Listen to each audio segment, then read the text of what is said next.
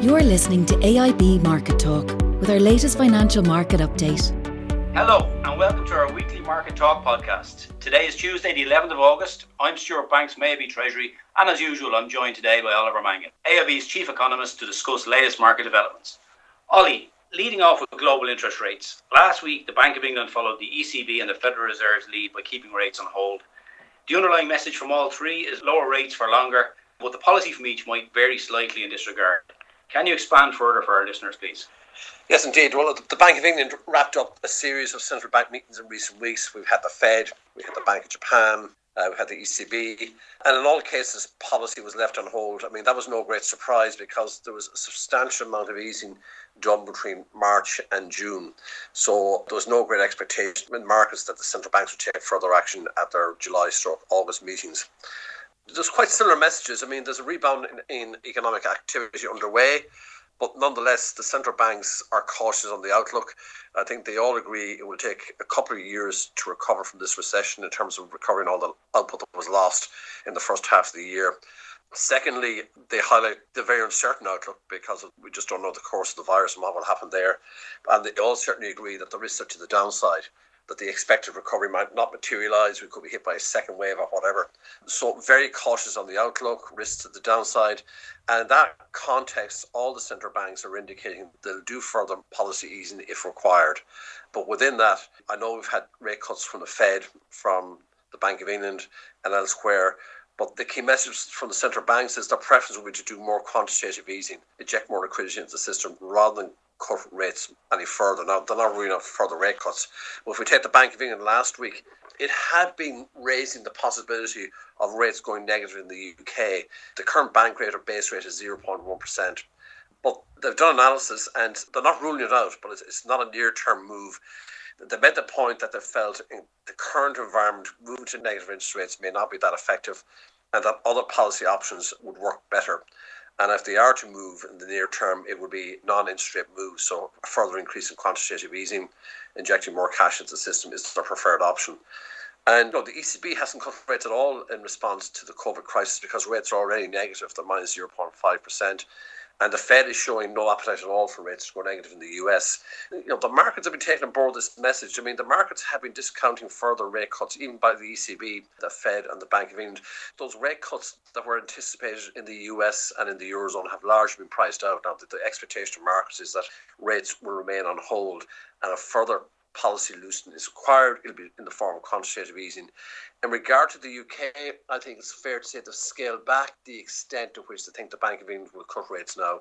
We might get a 10 basis points cut at most, which would take rates down to zero. But what we've been priced into markets maybe 4 or 6 weeks ago is rates going negative in the UK. That's no longer in the price. So a small further rate cut from the UK, probably in 2021, taking rates down to close or to zero, but not going negative. So what we have from central banks is a broadly similar assessment in terms of cautious on the economic outlook, a clear easing bias that they're prepared to loosen policy further if required. But if that is to happen, the preference is to do more quantitative easing and not to lower rates any further.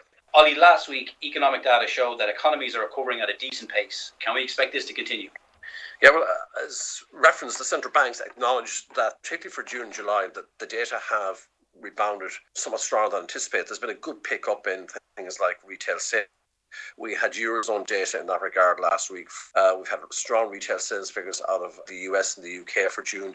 Even in Ireland's case, when we look at what we call core retail sales, which excludes the motor trade, retail sales in June actually had risen back up to their pre-COVID levels, having fallen very, very sharply in April in particular during the lockdown. And we're seeing improvements in labour market data. We've seen a very sharp fall in the COVID-adjusted unemployment rate here. Last week we saw good payrolls from the US, another substantial increase in employment, higher than the market anticipated. And then we've had this vast array of survey data, PMI indicators, etc., showing activity is rebounding quite strongly. The concern central banks have is that momentum won't be sustained, and particularly when we're seeing fresh lockdowns, even in Ireland. But let's take the US, where there's been a re-emergence of the virus. We're seeing a re-emergence of the virus in Europe, and that will both damage confidence, see restrictions reimposed, so that we'll have a bounce back, but it won't be sustained. So the expectations, I mean, the US is a good example to look at. I mean, there was 21 million jobs lost during the lockdown. and we've got about half those back. So we're still short. 10 million jobs there have been lost. And the fear in markets is, with the renewed restrictions on activity as COVID numbers pick up, that the recovery in employment, the recovery in consumer spending will run out of momentum and will stall here. So there is a lot of caution about the economic outlook. Now, I have to say the data were better than expected last week. There's talks of further stimulus in the US, and stock markets had a good week last week. I mean, it's interesting to look at the S&P 500 in the US. It's recovered to within touching distance of its all-time high, which is back in February before coronavirus erupted in the States and in Europe. So stock markets have been encouraged by the strong data, have been encouraged by all the policy easing, but there's just that sense out there that, okay, we've rebounded, but will it be sustained? Are we going to see increase in job losses? The ongoing prevalence of the virus, the re-emergence of large numbers of new cases is creating concerns that a bounce back will lose momentum, and we could be faced with maybe stagnant growth in the second half of the year. Okay, and this week, Ollie, Wednesday sees the first estimate release of UK GDP for Q2. Given the impact of COVID, what can we expect here? Yep. A very big decline in Q2 GDP is anticipated when the figures are printed on Wednesday. The forecasts are that output could fall by as much as 20% in the quarter. Now, that's much greater than the Eurozone, where the decline was 12%, and the US was around 8.5%. But the lockdown in the UK lasted longer and impacted far more areas of the economy, reflecting the severity of the outbreak there of the coronavirus. So on a historical basis, 20% is unheard of.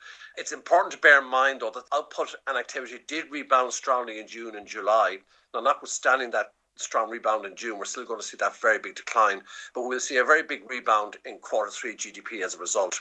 To some extent, the greater the fall in output in one quarter, the bigger the rebound is expected in the following quarter. So I think since those figures we got in April and May were published, we have seen much stronger data in June and July in the UK. So we will see a rebound in Q3.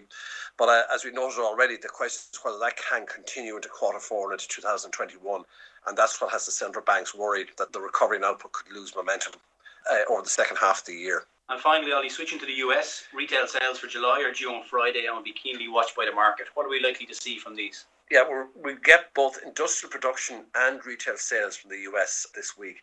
Now, another large increase in industrial output is expected for June, and retail sales are expected to continue to recover. So I don't think the markets are too concerned. We know the data have been good for June and July. It's further down the line whether that recovery in output can be sustained that's really worrying the markets. And particularly given where stock markets have got to, as I referenced earlier, the S&P is back near its all-time high. The markets have priced in a good recovery in activity that will be sustained, but the fear is that this recovery could lose momentum over the second half of the year. So good figures are expected, may well help underpin the dollar. The dollar had come under pressure in July, but as we said before in our calls, it's a very big effort for the euro to rise above 120, and it hasn't managed to breach that in the last couple of weeks. So continuing good US data would certainly expect to see it support the dollar over the course of this week. Ollie, we'll leave it there for this week. Thanks for your insights. COVID-19 continues to dominate both conversation and markets. And for AIB customers impacted by COVID-19, you can find the details of support packages at aib.ie/COVID. Finally, thank you once again to our customers for listening in. To stay up to date with the markets, please press the subscribe button to AIB's Market Talk on the podcast apps for iOS or Android. Talk to you next week.